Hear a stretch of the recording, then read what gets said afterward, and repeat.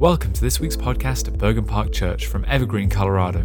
We hope you enjoy this message, and if you'd like to hear any more or learn more about the church, please visit bergenparkchurch.org. Hey, if you have a Bible, we're going to be in 2 Corinthians chapter 5 today.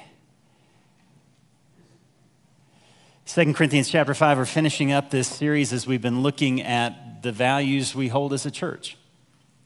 And these are not just aspirational values, these are values that we as a family want to live out. Values that we want to hopefully encourage you to apply to your own lives. And so as we kind of summarize things today, hopefully you can see areas in your life where these values can make an impact, not just to add new things into your life, but to draw you closer to Christ. I mean, the goal of our church is not to keep you busy, not to just add new information, but for us together to walk with Jesus. We need to be Jesus followers in this world, more than we need to be anything else, to follow after him, to love him, to be with him, and then over time, as God works through us, we start to become like him. And so I want to show you, just go back to that first slide that captures all of those 5 values, if you would. There it is. We started with invitation. An invitation is God's invitation to us, that Jesus became flesh. And why did he do that? I mean, God could have sent a message, but instead what God sent was a person, someone we can relate to, someone who is tempted in every way that we are and yet was without sin. That just as we need the grace of God, we realize that the invitation God's given us is an invitation he wants us to bring to the world. You know, and the people that are outside of this room, outside of Christ, I don't know if you realize this, they're human. And they have the same needs that you have. They're not very different from you. They get lonely. They have fear. They have challenges and anxieties. And see, what you're doing is you're walking with Christ through those challenges, fears, and anxieties, and you have a testimony of what God's doing in your life as you're following him that you get to now share with the world as you love the world and listen to them. Jesus listened to the people that were in his life, and we likewise need to go out into the world to listen and to connect the life of God that's in us to the people around us. That's it. It's an invitation. But it's not just an invitation, it's a transformation. That God wants to change us. That his goal is to transform us into the likeness or the image of Jesus Christ. Now that happens through a relationship with God. That God invites us to know him. And in knowing him, he knows us. And then he knows what we need, and he invites us through life, I don't know if you realize this, to challenge us through the experiences of life. And those experiences expose what you need. And often we try to medicate that. We try to take care of it in our own strength. Instead, he's saying, come to me. I want to be your helper. I want to be your strength. I want to be your wisdom. And so transformation happens as we come to Christ. And the next thing we need is revelation. That we need to know this God who loves us and has pursued us. And so we need Scripture. And the Holy Spirit uses the Word of God to speak to us. If you listen. Do we spend time listening to God? I imagine there's in this room questions. Questions about life, challenges about what God is doing, and often what he will do is as we get into his Word and as we study it, and then as we go about our day, and we find ourselves in those moments where we're trying to listen to God, he will bring back to our mind thoughts about who he is, about his promises to us. We need to have Scripture, and then we need each other. There's no such thing as a disciple who's alone, because you have an enemy, and he's called a lion. Lions love to see their prey alone. And you wonder why you're struggling. You could be struggling because you're isolated. And if we're not in community with one another, how can we possibly follow Christ if people don't know our sin? I think 2 of the most ignored passages in the Bible, confess your sins to each other. How's that going? But you know what's so important? Carry each other's burdens. Those 2 go together. When somebody shares a sin they're struggling with, it's not judgment, it's caring. how can I carry that temptation with you and take it to Christ? And then finally today, what does it look like to live on mission? What does it look like for us to take this message God's given us, which is not just a message, it's a ministry, and bring that ministry out into the world? Well, let's jump into what that looks like. Let's go to 2 Corinthians chapter 5. And in 2 Corinthians chapter 5, verses 11 through 21, Paul is talking about this ministry God's given you. And here's what's shocking, is we were enemies of God. That's what Scripture says. I was in rebellion. I wanted nothing to do with God. You know, it says in Romans, there's no one good, no one who does what is good, no one righteous. We've all turned away. And yet God entrusts to those who are enemies this valuable gift of reconciling the world to himself. And why? Because you have a testimony of being reconciled. You know what it's like to be far from God. And you know what it's like to be in rebellion against God, and you can share that ministry and that message of reconciliation to the world. So let's jump into it. 2 Corinthians 5, we'll pick it up in verse 11. The word of the Lord. Therefore, knowing the fear of the Lord, we persuade others. But what we are is known to God, and I hope it's also known to your conscience. We're not commending ourselves to you again, but not giving you a cause to boast about us, so that you may be able to answer those who boast about outward appearances and not about what is in the heart. For if we are beside ourselves, it is for God. If we are in our right mind, it is for you. For the love of Christ controls us, because we've concluded this, that one died for all, and therefore all have died. And he died for all, that those who live might no longer live for themselves, but for him who died, for him who for their sakes died and was raised. From now on, therefore, we regard no one according to the flesh, even though we once regarded Christ according to the flesh. We regard him thus no longer. Therefore, if anyone is in Christ, he is a new creation. The old has passed away, and behold, the new has come. And all of this is from God, who through Christ reconciled us to himself and gave us the ministry of reconciliation. That is, in Christ, God was reconciling the world to himself, not counting their trespasses against them, and entrusting to us the message of reconciliation.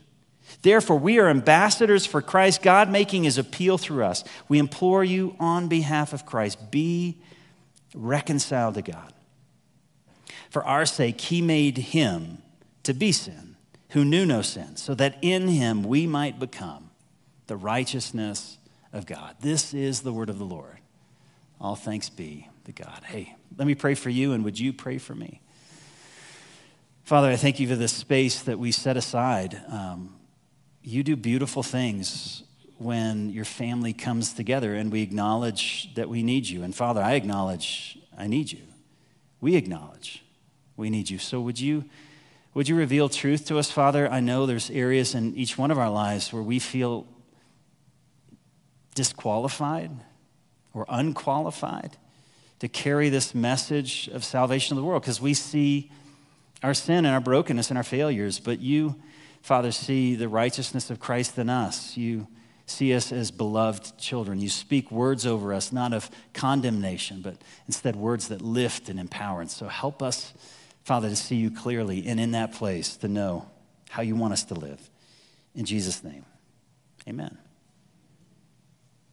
So verse 14, what controlled Paul's life? What compelled him? To go out into the world, a world that's going to reject him. Jesus said, as they hated me, they're going to hate you.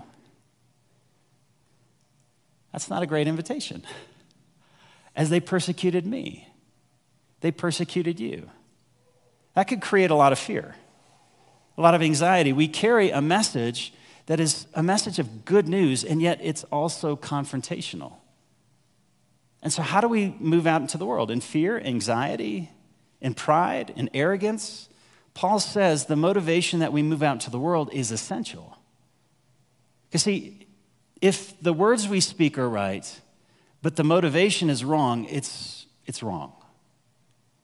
It's wrong to the world. Because see, if love is love and the gospel is the truth, it has to be the truth, not just in your words, but also in your life. What made Jesus compelling? It wasn't just his truth. Now, his truth was essential, but his truth was congruent with his life. And what is the truth that God wants to reveal through you? That you need him, not that you have it together. Amen. We can go home. You need him. The world needs to see that you need him and that you have rebellion. And Christ is the one that is addressing the rebellion and the sin in your own life. And so it was the love of Christ, verse 14, that compelled him. And we love to talk about the things we love. I mean, don't we? If there's something you love, if there is a team you love, if there is a child you love, my son is graduating this week, so I love him and I'm talking about him. Because we talk about what we love, and Paul loved Jesus, and that love for Jesus caused him to go into the world and talk about Jesus. And what was the message that he spoke? If you go back in verse 14, for Christ's love, the love of Christ for us and for him compels us, controls us, because we are convinced that one died for all, and therefore all died, that in Christ all have died. We find our identity in him. And he died for all, that those who live, notice, wouldn't live for themselves, but for him, the one who gave his life for us and was raised again. A major stepping point in our discipleship is just simply putting God first. And really, most of the New Testament's saying that in about 100 different ways. Seek first his kingdom and his righteousness. To find life, you have to lose it. But if you lose life for my sake, you will find it. Galatians, everybody loves Galatians 2:20. I've been crucified with Christ. I no longer live. Christ lives in me. What's he saying? Put God first. You cannot serve both God and money. Most of discipleship in our life is just saying, okay, you're God. You're God. And I want to surrender myself to you. And in that place of submission to God, what's the role he's called us to do? What's the path he wants us to take? This is verse 20.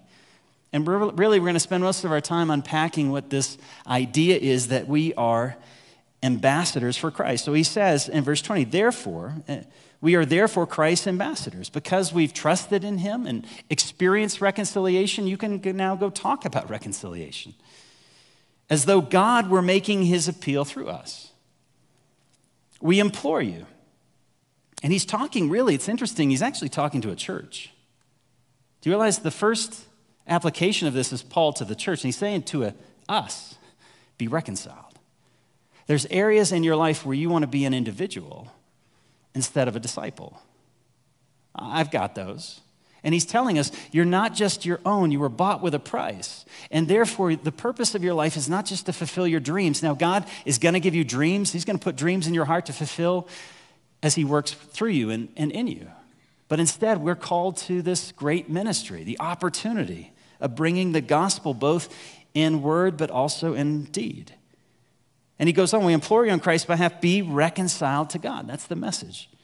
For God made him, meaning Jesus, who knew no sin, to be sin for us, so that in him we might become the righteousness of God. So let's sit on that idea of ambassadors. Now, what is an ambassador? Now, first of all, an ambassador tends to live in another country as a representative of his state. Or you could say, in this case, an ambassador lives in a foreign country as a representative of King Jesus. Where do you live? As an ambassador, you're in a foreign country. Paul says in Philippians 3:20, he says, our citizenship is in heaven. Now, when you're a citizen, you carry the culture of your hometown, right? Your nation.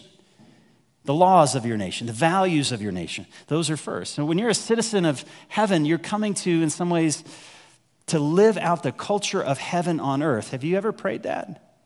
On earth as it is in heaven. That's what a citizen does of heaven. We live by those values, and from it, we're awaiting a Savior, the Lord Jesus Christ. So you live in a foreign land because the values of this land are not the values of King Jesus. And my first identity is not to my country. Now, I love the country I live in. I prefer the country I live in. But my identity is not an American Christian. My identity is a disciple of Christ. And my allegiance is to Christ, and my values are to Christ. And sometimes, realize this, when you live for Christ, it may not be the best thing for your nation. I don't know if you get that. Often we want both. We want to prosper our nation in the way that we think it needs to prosper, and we want to live for Christ. But when you give your life to another kingdom, those people will persecute you. Why was the early church persecuted? Because they said, Jesus is Lord. I will not bow to any other sovereign or any other God or any other allegiance, but the allegiance of Christ, because my values come from him, my focus, my worship, my devotion, my life belongs to him. We are citizens of heaven. And so how do we live in this foreign land? Jeremiah helps us to see what that ambassador looks like. Jeremiah 29:7. Now realize in Jeremiah, the Israelites were being persecuted by the city in which they lived. They were hated. They were condemned. They were the outcast, right? They weren't being treated well. They weren't getting promotions because of Jesus. In fact, they're getting demotions. And notice how they're supposed to approach those that persecute them, those that hate them. But seek the welfare of the city. Now, what city? The city that condemns you, the city that hates you, the city that casts you out. That seems backwards. Where I have sent you. You're in this place, and if you're in that place of persecution, you're in that place of work, you're in that relationship, you're in that family because Christ has sent you there into exile. So pray to the Lord on its behalf. And how should we work in that city? For its welfare. For in its welfare you find your welfare. We bless the people who persecute us. How do we overcome evil? Just by adding more evil on top. How do we overcome evil? By being a bigger jerk. Or by getting a bigger bully to beat up the other bullies. Guys, we've been doing that for thousands of years. It's not good news. How do we overcome evil? Through good. And that Jesus sacrificed himself. So what is an ambassador? If you can put that slide up. What does an ambassador represent? He represents King Jesus. The values of the kingdom of God and the gospel. Now, how do we do that? Just quickly, I think there's 3 ways that are really important. And Paul touches on them. Because he talks about the message of reconciliation. But did you notice there's also a ministry? That if you've been reconciled to God, you have this gift that you are now right with God through the sacrifice of Jesus. He took your sin, he died on the cross, rose again, so that we might be forgiven and have life in Christ. You've been reconciled. And when you love God with all your heart, soul, mind, and strength, how does it show up? How should it show up? In a life of reconciliation, you love your neighbor as yourself. Those two are connected. And so we have the message of God, but we have the methods of God. And when the message of God is disconnected from the methods of God and the character of God, the message of God is not the message of God. It becomes distorted. And so what does that look like? Realize in the business that you're in the family that you're in, you are the king, Jesus, you are his mouthpiece. Now, not just to proclaim the gospel, but to listen to the Lord. What does this person need to hear? You know what I start off in most of my relationship? Here's what I think you need to hear. Here's what I want to say. Quick to listen, slow to speak, slow to become angry. As an ambassador, every place that you are, God wants to speak through you. Do you realize that? That is part of his mission, and he's given you this Holy Spirit. What's the purpose of the Holy Spirit? To remind you of everything Jesus taught. Now, if you're not, we talked about last week, moving at 3 miles an hour, and if you didn't hear that, go back to last week and you'll get it. You're not going to hear King Jesus speak. And you know, he loves to speak through you. And in every situation in life, in every relationship, in your neighborhood, now you see your neighbors and you see the ways that you conflict with them, but you hear what God thinks about them. What do they need to hear? And as an ambassador, that's how we move out into the world. Not what I want to tell you and not what I think you need to hear, but what does King Jesus say? I am that vehicle through which God wants to speak, both to bring the gospel, but also to affirm people, to speak into their life, to identify with them. But then second, we have the methods of Jesus. What are the methods of Jesus? Read the Gospels.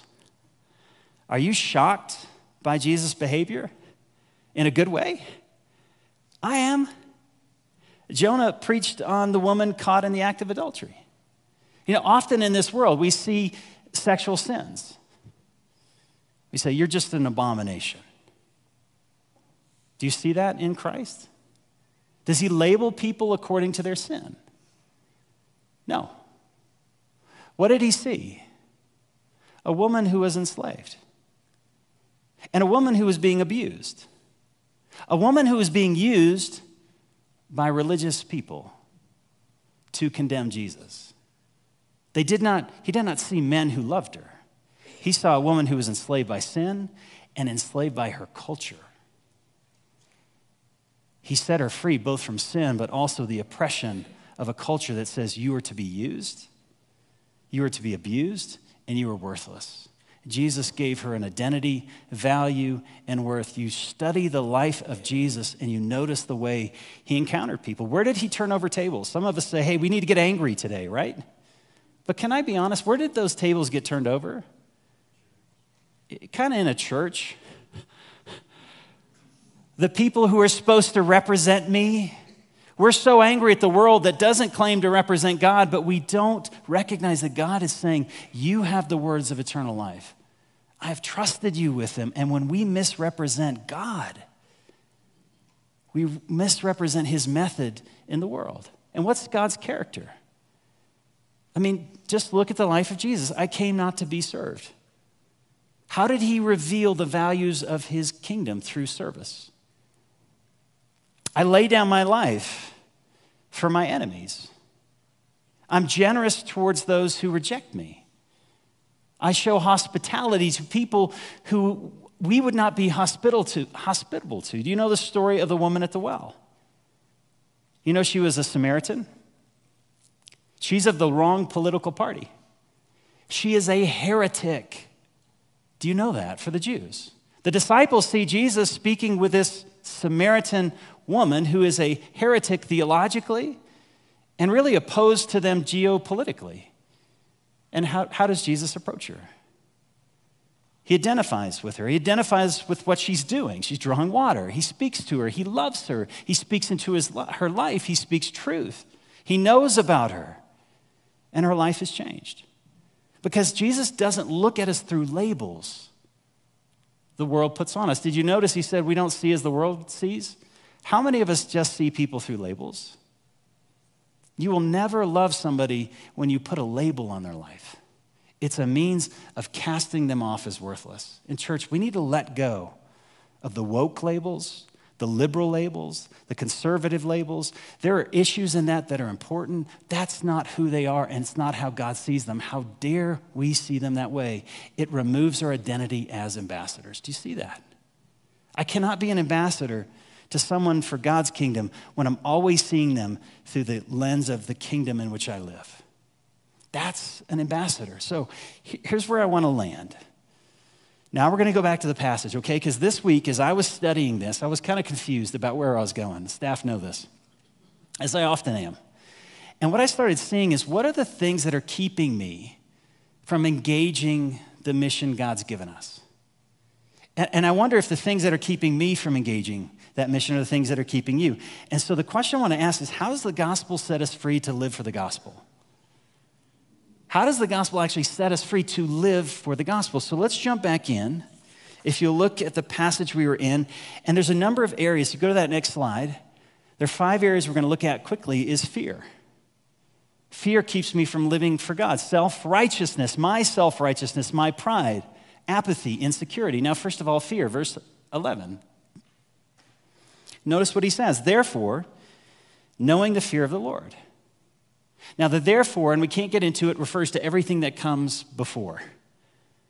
And he's talking about the judgment seat of Christ. that God alone has the right to judge. I do not. And God is my judge. And therefore, I fear the Lord. Now, there's a challenge in Scripture because it says, isn't the greatest commandment to love the Lord, not fear the Lord? And so how does that balance? Have you ever struggled with that?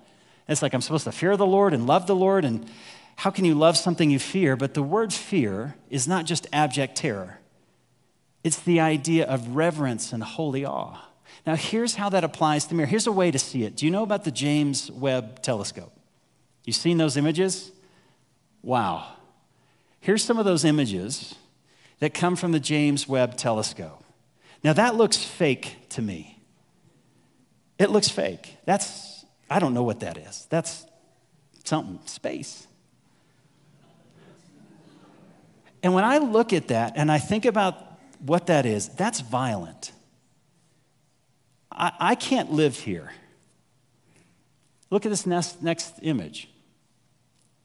When I see this and I think about the vastness of space and the distance of these galaxies, I feel insignificant, small, and finite. I feel that in creation. How much more would we feel that in the presence of the God who breathed this out with his very words? In God's presence, there is a sense in which I feel insignificant, finite. I'm dust. And I'm in the presence of the God who created that. That's fear. But here's the beauty, is in that state of insignificance, he says, he moves towards us, doesn't he? I'm not here to condemn you, I'm here to love you. And he draws near to us through the sacrifice of Jesus. And we sing about this all the time. We sing about this paradox of fearing God and loving God. It's in one of the songs that you love. Amazing grace. Have you ever noticed this phrase? 'Twas grace that taught my heart to fear. But it was grace my fears relieved. Which one is it? Grace shows me the depths of God's holiness and the greatness of my sin, but it also draws me in to the Creator God who I'm supposed to call Father. Do you feel the weight of that? See, we have a struggle fearing God, but we have no problem fearing the people out there. We easily fear men, and we allow our behavior and attitudes to be influenced by the fear of others. Paul is saying, when we understand the character of God, we do not fear men, because what can they do to us? God is the one who gives us the verdict that we are righteous in his sight. And so why do we carry so much weight in the opinions of others? We have to look to who he is. See, what happens is the gospel overcomes the fear of man. But second, the gospel also overcomes this guy, self-righteousness, me. Watch this in verse 16. From now on, therefore, I regard no one according to the flesh, meaning I don't see people by labels of this kingdom, this world. I don't judge people according to the world. Even though I once regarded Christ that way, meaning I thought what Christ was foolish, I thought he was insignificant, I thought he was blasphemy. But we regard him thus no longer. Therefore, if anyone, I don't know if you know that word anyone means anyone, everyone. Who is the gospel available to? Just the obedient? Just the ones I label as good? For God so loved the world. You know, the world is the rebellious world that hung him on the cross. Everyone is a new creation. Anyone that responds to Christ, the old has gone away, the new has come. I sometimes see people and I think they'll never respond. Have you ever done that? I know their politics. So we see people through the lens. Remember, he says, don't see people according to the flesh. Stop labeling them. Start trusting that God can take anyone and transform them. The Samaritan woman, disciples would never have talked to her. Jesus approaches her, and she's changed. Who are the people, because of our own labels and self-righteousness, we would never share the gospel with, because you know how they're going to respond? I got those people. Listen, hopefully you're with me on this. I'm not the only one that's judgmental. but we judge, don't we? The gospel removes self-righteousness because God's changed us. And if he can change us, he can change anyone. He can change Paul, an enemy of the gospel. There's no one beyond the reach of the gospel. It takes away our fear. It takes away our judgment. But look, it also takes away my pride. Verse 18. And see, all this is from God, who through Christ, meaning the gospel through what Jesus did, reconciled us to himself and gave us this ministry of reconciling other people to God. That is, in Christ, God was reconciling the world to himself, not counting, this is good news, God doesn't count your sins against you, but entrust to us the message of reconciliation. You know, pride shows up in a number of different ways. One of the ways it shows up in my life is I think the perfect sermon will save people. In seminary, I used to think if I just get my theology right, if I could just argue right, if I could just, and I don't know if you know that, I memorized a lot of books of the Bible, because if I can memorize all the books of the Bible, then I can be a perfect pastor and overcome the evil of the world and triumph for Jesus. But here's the problem. It was all about me.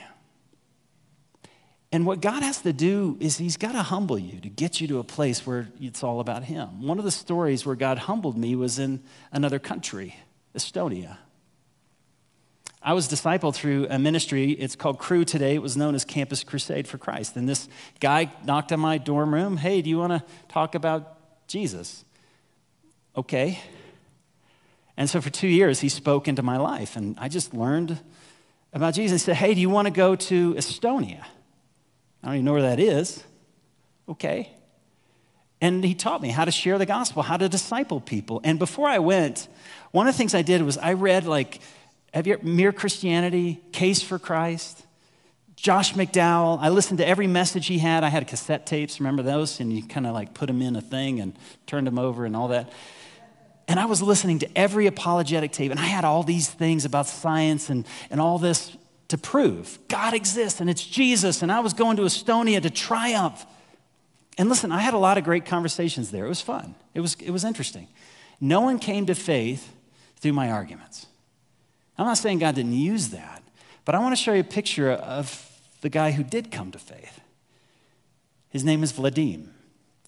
Vadim, and that's me, a much younger looking me. And yes, I was a part of fraternity. Don't judge me. I needed friends, so I paid for them.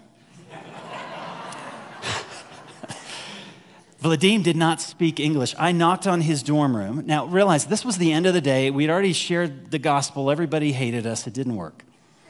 This young guy who was 16 named Dima, he was a Russian citizen living in Estonia, and he was excited. Jason, we're going to go share our faith. And, he's like this little chihuahua, right? Just so excited. And I'm like, Dima, we've done this. Let's go home. He's like, no, let's try it one more time. Okay. So we pray. I knock on this door. Oh my gosh, the door opens. And I've never seen something more frightening than this room. And I'm not going to go into explicit detail, but on the walls were pictures. From the ceiling to the walls. And oh my gosh, I can't look anywhere. It was just wall to wall. And we got in there, and I realized he couldn't speak English, which was good, so I closed my eyes.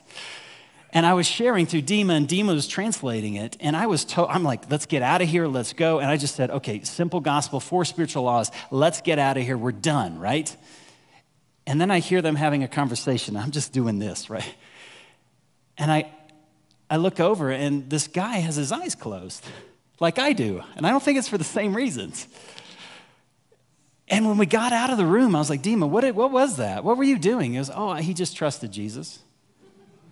You kidding me? I didn't give my arguments. I have to be perfect for God. No, it's the simple gospel. I think it was Dima's faith. He had this simple trust that God was going to move. And for whatever reason, God moved. We have to take away our pride that it's about us. We've got to take away our pride. And we've got to address our apathy, because I think it's so easy to be apathetic.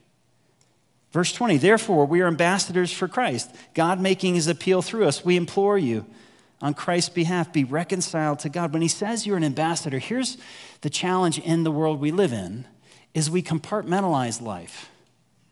And so I've got my Christian life and I've got the mission of God, right, in this category. And then I've got family life and work life. And that's not how God sees things. And what you may be hearing today is you need to add something into your life, which is the mission of God. It's not what Paul's saying. He's not saying that you have all these categories in life and you need to add sharing the gospel and serving your neighbor. And you're like, I'm already tired. I'm out. Do you feel that apathy? How can I possibly do this? It's not about what you're doing. You need to start with who you are. Why are you on the street you're on? Because God wanted to send an ambassador there. That's not the only reason, but it's a major. Why are you in the role you're in? God wanted one of his ambassadors there. Why are you in the family you're in? God wanted his ambassadors there. That sharing the gospel is not an add-on to life. You're always living in this great mission that God has given us to reconcile the world to himself. And all of life is God using us and speaking. Remember, we speak that message. But are we attuned to who we are and how God wants to work through you? And I think we're so focused on just getting the gospel out that we forget, the gospel's clear when we live the methods and the character as well. And God will show us when that message needs to be spoken. But do you see yourself as someone that God sent out? And here's the last thing, and we'll close with this. One of the reasons we don't is because we think my life's not together. Right? Am I the only one? Okay. My life's not together, so God can't use me. I've got so much, I've got addiction in my life. God can't use me. My family's a mess. I hardly know the Bible. I don't even know all this stuff. God can't use me. But notice verse 21. For our sake, he made Jesus, who knew no sin, to be sin for us, so that in him we might become the righteousness of God. See, God made Jesus, he put my sin on Jesus so that what I receive from Jesus is his righteousness. The Father sees me through Jesus. And I'm accepted not because I've gotten it right. So why do we think that God can only use us if we're the hero of the story? The greatest thing that, again, the world needs to see is your dependency and need for God. You know where that's going to show up? In your weaknesses. You don't want to boast about those. How do you want the world to come to Christ? Through my strength. But in your strength, they cannot see his strength. What are you boasting in?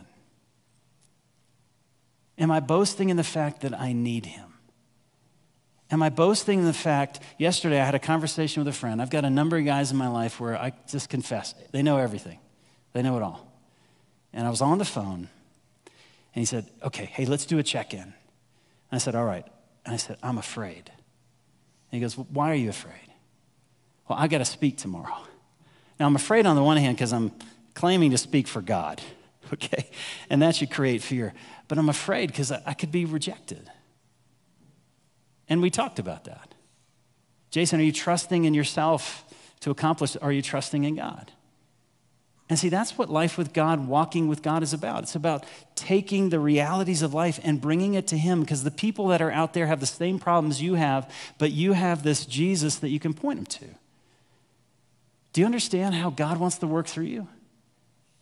I'd rather boast about my weaknesses so the power of Christ may dwell in. We want to live in our strengths, which hides the power of God, but instead, he wants to live in our dependency, which shows the majesty of God. Which one is it, church? We live on mission when we live in dependency as an ambassador who listens, who follows his methods and his character. I don't know what God's stirring up in you, but I'm excited. Because God wants to use a rebellious human being like me with all my flaws to take the greatest message into the world. But will we trust him? Hey, this morning, if you didn't grab the communion elements, I want to encourage you to do that. They're available up front and also in the back. And here's what we're doing. As we hold those elements, we want to reflect what stirred you as you go to this 2 Corinthians 5. Do you see yourself as an ambassador? Do you understand your identity? And maybe, like me, you need to confess some fear.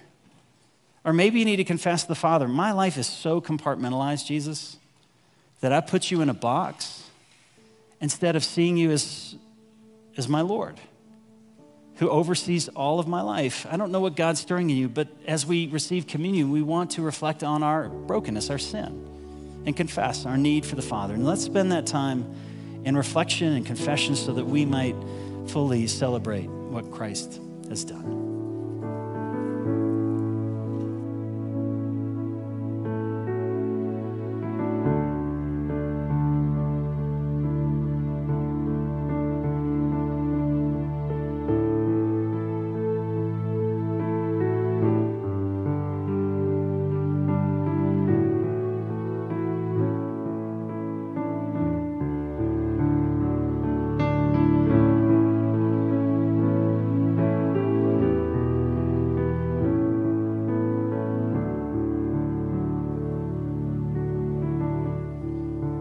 Father, I want to pray for those that are seeking to be the hero of their story.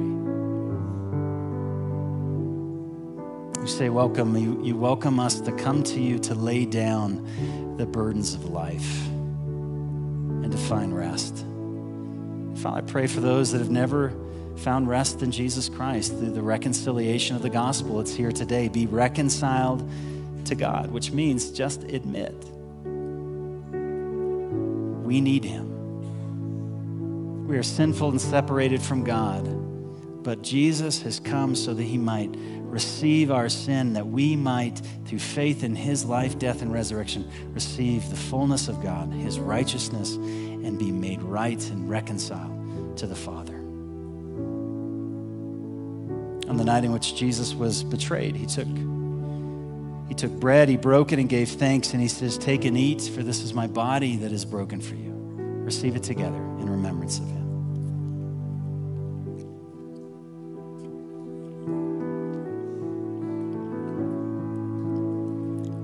And in the same way, he took a cup. When he said this cup, it represents the new covenant, the new relationship established through his blood. Let us receive it